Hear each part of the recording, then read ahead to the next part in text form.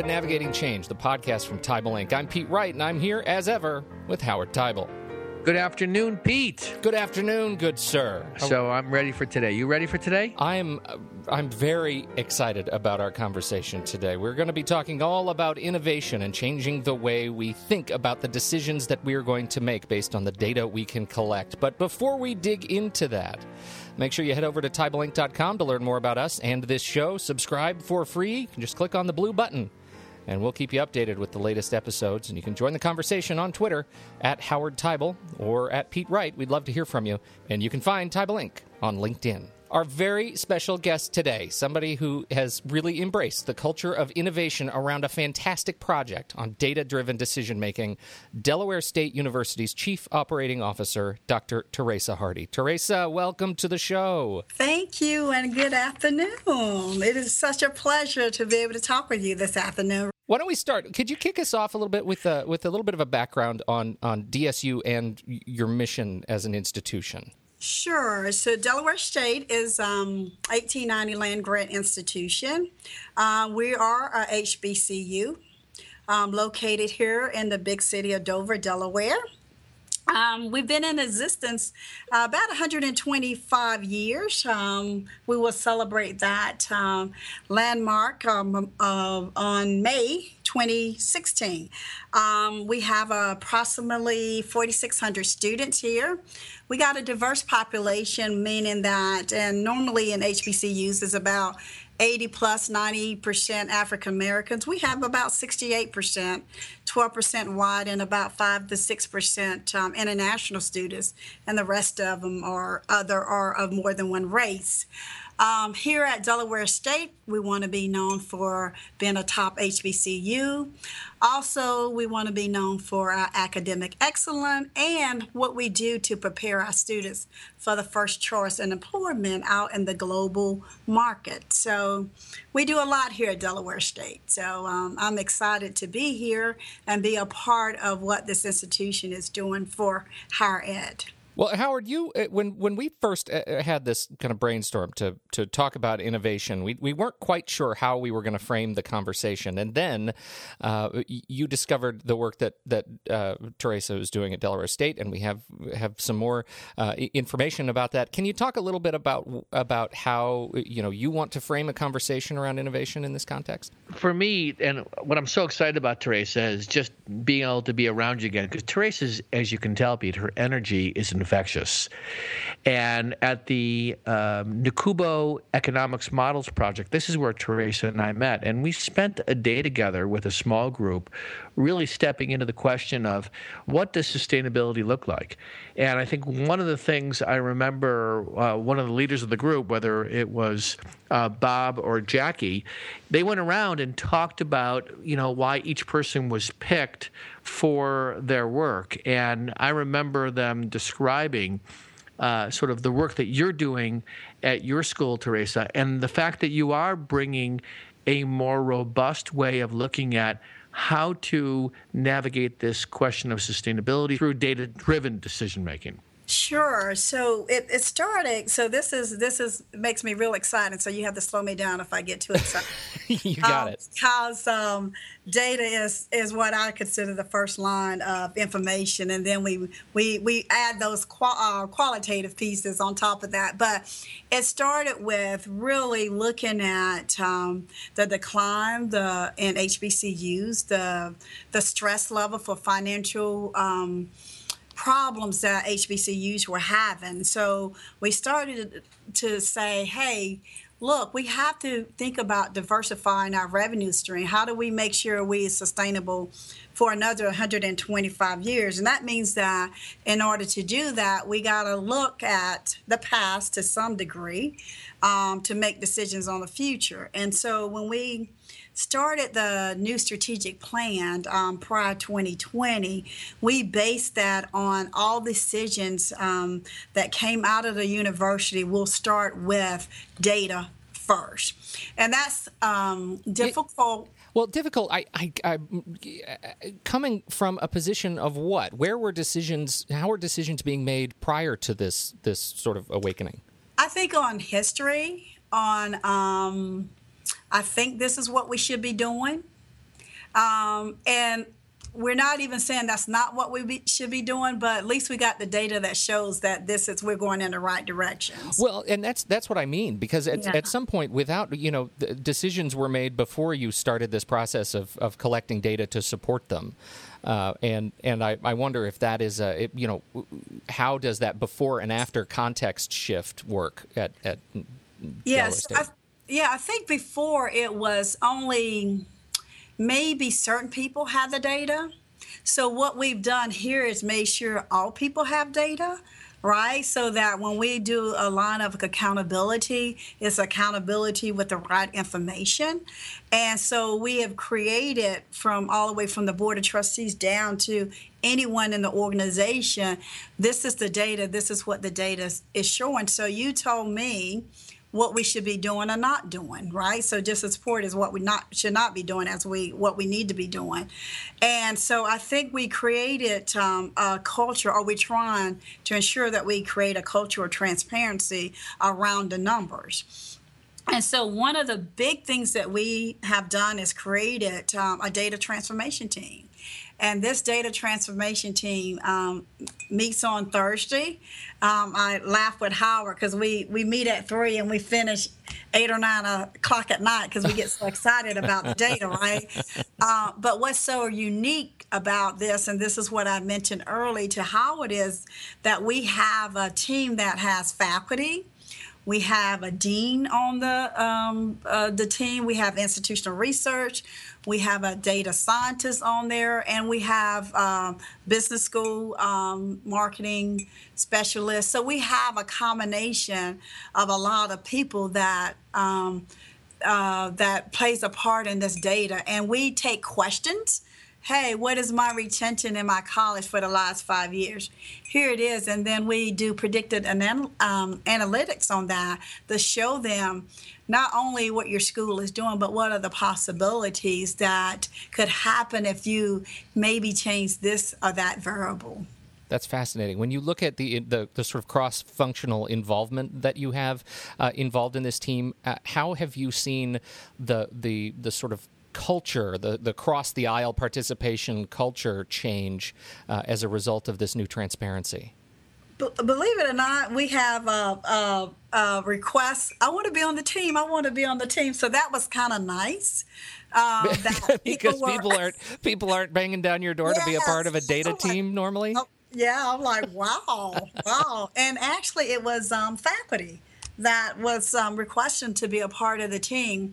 But one big thing that I think has changed the way people think is that even when decisions are made without the data, we on this team will actually gather the data, all right? And so we'll say, oh, that's great, but did you see the data? Have you seen the last 5 years of this information? No, but let's look at it, and then we'll decide if that is still the path that gets us to the outcome that we need. And so now it's starting to flip a little bit, like give me the data first. And then I'm going to decide, what's the correct or maybe the best probability of doing this based on the information. So, and that was the culture that we were trying to change a little bit. Look at this first, and then now we can have a conversation on, how do we move forward?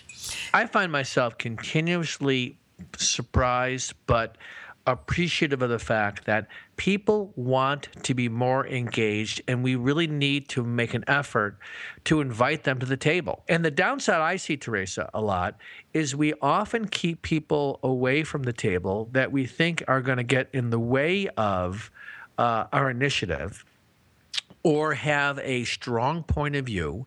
And the institutions and leaders that find themselves saying, you know what, I'm going to welcome tough questions. Those leaders find themselves with better decisions and better people around them. Don't you find that, think about your whole career. Hasn't it been the case that learning how to do that well, that's a challenge, to invite people who ask tough questions to the table? And you're exactly right. So as you kind of, at least with me, look over being in higher ed for quite a while, the do's and the don'ts, I think we did exactly what you just said at Delaware State. So one of the requirements was we're not going to shy away from anyone. In fact, put the worst critics up here so we can make sure that we answer all those questions too.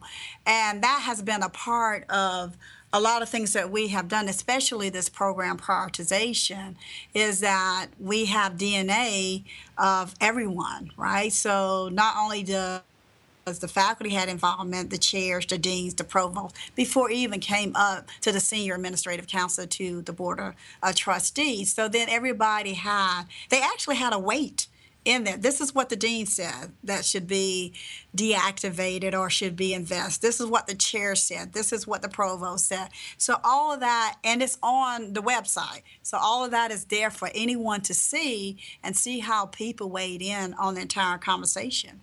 That's and that excellent. has helped a lot when you go before it says, okay, now we agree that we're going to deactivate 22 programs and you're in a good place. Everybody won't agree, but they will agree that they were a part of the process, right?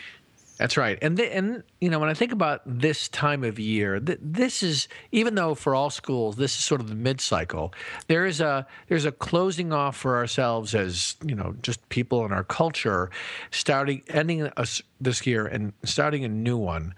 To really reflect on how do we want 2016 to be? How do we want people to feel empowered? How do we want to engage stakeholders around us? So I think your approach to your work is it an inspiration for others to say, maybe I can be doing more? And one of the things I want to do, Pete, is share some of your work, Teresa, on our website so that people can see how you frame some of the issues. Because I think that sometimes all it takes is a template or an approach that people can see, if I follow this, I can get some initial momentum. And I think you've got some great models that you're working from, both conceptually but also in a framework that people would benefit from. It gets to, you mentioned earlier that faculty had started to knock on your door saying they want to be a part of this team. And that struck me as a pleasant surprise. And I'm coming to you here from the perspective of a faculty member. When I add that piece to this piece, the fact that you're introducing a sort of process and continuous improvement methodology across, and I'm assuming now across these sort of former silos, that can be incredibly scary for teams that aren't accustomed to working that way. Have you seen it be as scary a transformation as I'm making it in my head? It's only that when you don't communicate, because at the end of the day, what we discover, and I think it's discovered a lot, you all really have the same goal, right? It's just that you come from it from different angles, right? Mm-hmm. From an academic perspective and from an administrative perspective. But I think what helped us along the way is that most of the time when you're doing program prioritization, you're looking at just the academic, and we promise the faculty, the whole academic community, this is just not, it's Delaware State, and it's everything that we do. Maybe we don't do a good job in, food service. Maybe we should be outsourcing it and then just taking a commission, because that's not what we want to do. We want to make sure we have the quality that we need in the core, which is academics and getting our students prepared to go out, in the world. So I think by conversation, we have meetings, we have we have luncheons. We invite the faculty over and say, we're not going to say anything. You tell us what's wrong with administration. That's always a good conversation, right? Well, for somebody it is. But what we try to do is say, okay, we understand, but here's what you have to do. And so it's almost like a service level agreement. So I try to keep business out of it. But it's like, okay, if you do this, if you get your travel in on time or whatever it is, we'll do this. So, and we need you to do this. So I think once we started those lines of communication across the university, that helped. And then another thing that is really nice is, and I haven't seen this done at another institution, but the president has a monthly forum. and he has one for the staff and one for the faculty. And that's a time for us to talk about what's going on in the university. So when I'm talking about hiring freeze or budget cuts or we got to have a better fund balance and this is our CFI, I'm able to explain that across the university, and they have an opportunity to ask questions. Here's what's interesting for me around this conversation, Teresa, and that what I recall and listen to you talk is that the thing that you bring that I think business officers really would need continuous reminders of, because we can all do this better, is this idea of an open door policy, and that you really are very intentional about making sure you're meeting with all stakeholders. And I think we can't emphasize this enough, how important it is to have that policy that I'm here both to learn but also to guide. Wow. So that to me was what struck me about what I found compelling about your work, is that you've got this mindset of I have a role to play, but I'm going to do this in partnership with the rest of you. Yeah, and I think that had to be communicated, Howard, because for, in academic, it's always some non-trustworthiness of administration. But as we started talking, at the end of the day, the goal is the same, which is how do we make sure our students are successful? And how do we do that within the resources and that we have? And so I spent a lot of times with the data team talking to anyone that wants to talk about how do we still manage to do this with not tapping into saying it's an isolated decision or it's a decision at the top, but it is a buy-in that we both agree with how we're going to do it and what the outcome should be, because that I will measure, because if the outcomes are not what we said, then we have to revisit that. So that's the other role that comes out at the end of the day. How often do you spend yourself talking to other department heads, deans? The provost and I have a great working relationship. And so we are the two senior executives. So we try to make decisions together. So we're all on one page. And so I had to learn to walk on the academic side and understand. And then I have to spend a little bit of time making sure they understand the business side. This university still has to pay its light bills and all that stuff, right? Mm-hmm. So I spent a lot of time with them talking about data. So here's like one example coming up in the spring. And so I sent out data for all their spring classes for the last 3 years. Here's what your spring enrollment looked like. I see 68% of this is less than 10 students. Maybe, I don't tell them, maybe you want to look at a break even, which says that we need to have at least 10 paying students in a classroom. Does that serve the same purpose? Or is there a reason academically why we can't merge some of those programs? So leave them some Christmas information to think about. Well, coming from a perspective of wanting to pay the light bills with hope, I can understand that might be a challenging transfer of culture. So, but getting them involved with what I see, because, when I tell them, I see the entire university. So I know their focus is academic and it is the core.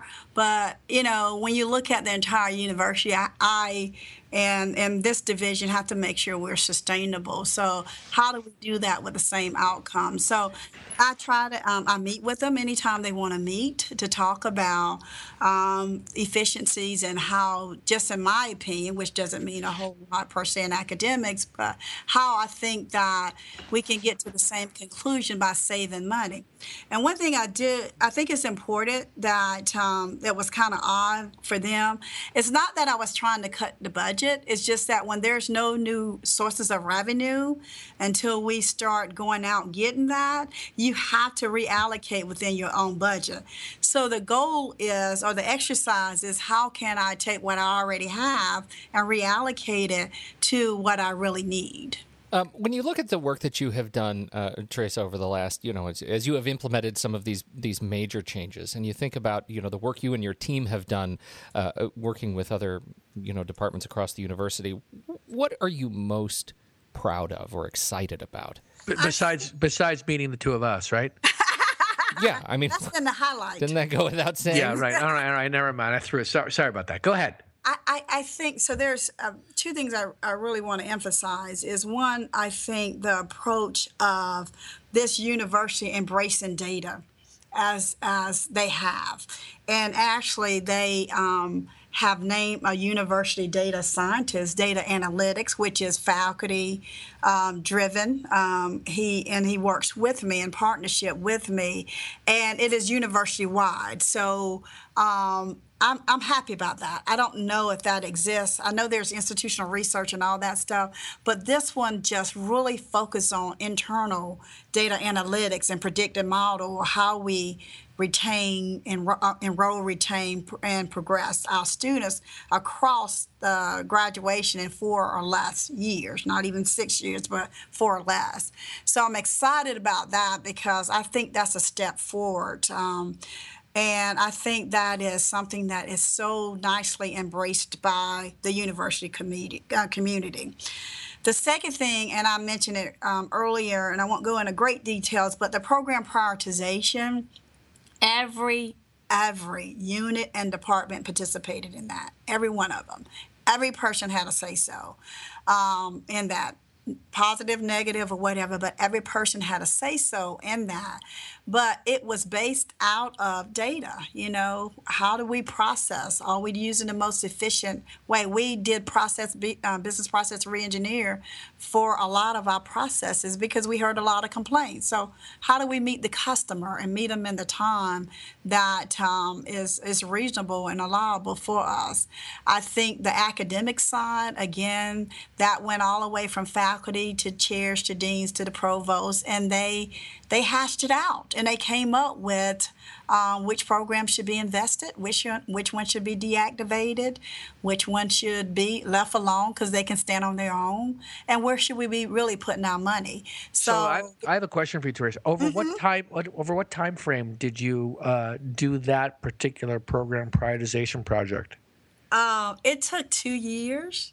If you were to ask the board of trustees, they were like, "Oh, it took too long," but it took 2 years because the president wanted to make sure everyone had a say-so, because when we get to execution, that's exactly what we're going to do. There you go.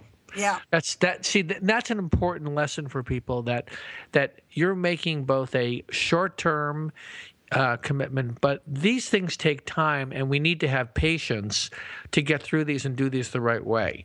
Wow. Rightfully, boards want to see a change in navigation sooner than later, but to deconstruct programs and say what's consistent with mission, what's not, what do we want to invest in, you've got to engage the faculty deeply in the conversation. Right. And then the last thing I think that is most exciting, we were doing KPIs, or our strategic plan, at a university level. The data team has been able to drill that down to the program or the department. So now everyone knows their part in our KPIs. So say, for example, if the retention is to go up 5%, we can go down to each college, to each program, to say, this has been your retention for the last 5 years in accounting or in English or whatever the program is. And in order to do this, here's your responsibility to move this percentage up. You need net 12 students or net 2 students, whatever the case may be.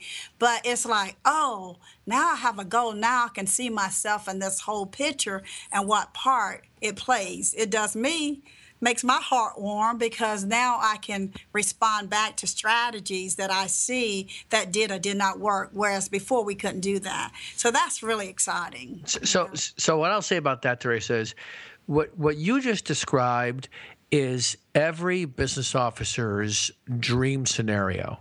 And I'm sure you're aware of, as you talk to other business officers, how rare it is to have that kind of comprehensive approach. So, one of my hopes too is that you continue to be a resource to other business officers about how to go about doing this, the strategies, the tools, the resources that you use. If you went outside to get help, this is something that, Pete, I'll tell you that this is front and center in our our work is helping this kind of comprehensive approach to looking at programs and services on the academic and administrative side.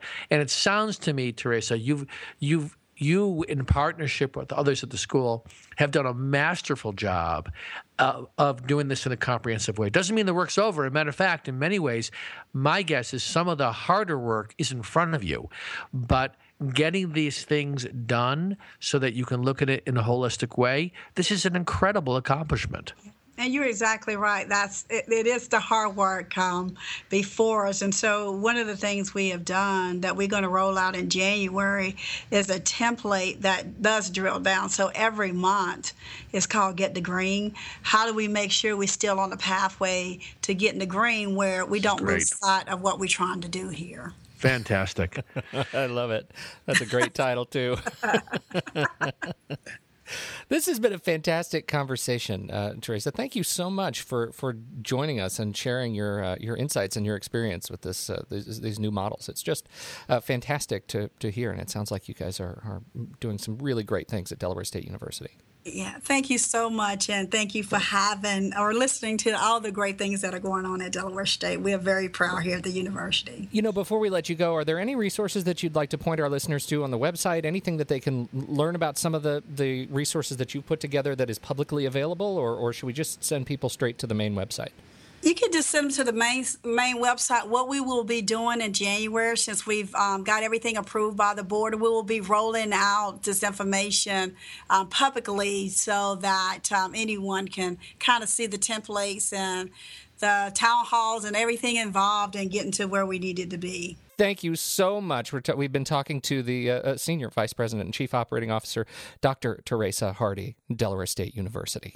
Thank you. And Howard, we've got to get out of here. Take us out, Pete. Hey, everybody, thank you for downloading and listening to the show. Don't forget, if you're listening on the website, you can subscribe for free. Join our email list, and we'll send you an email whenever a new episode goes live. Again, just hit that blue button. On behalf of Howard Teibel and Teresa Hardy, I'm Pete Wright, and we'll catch you next time on Navigating Change, the podcast from Teibel Inc.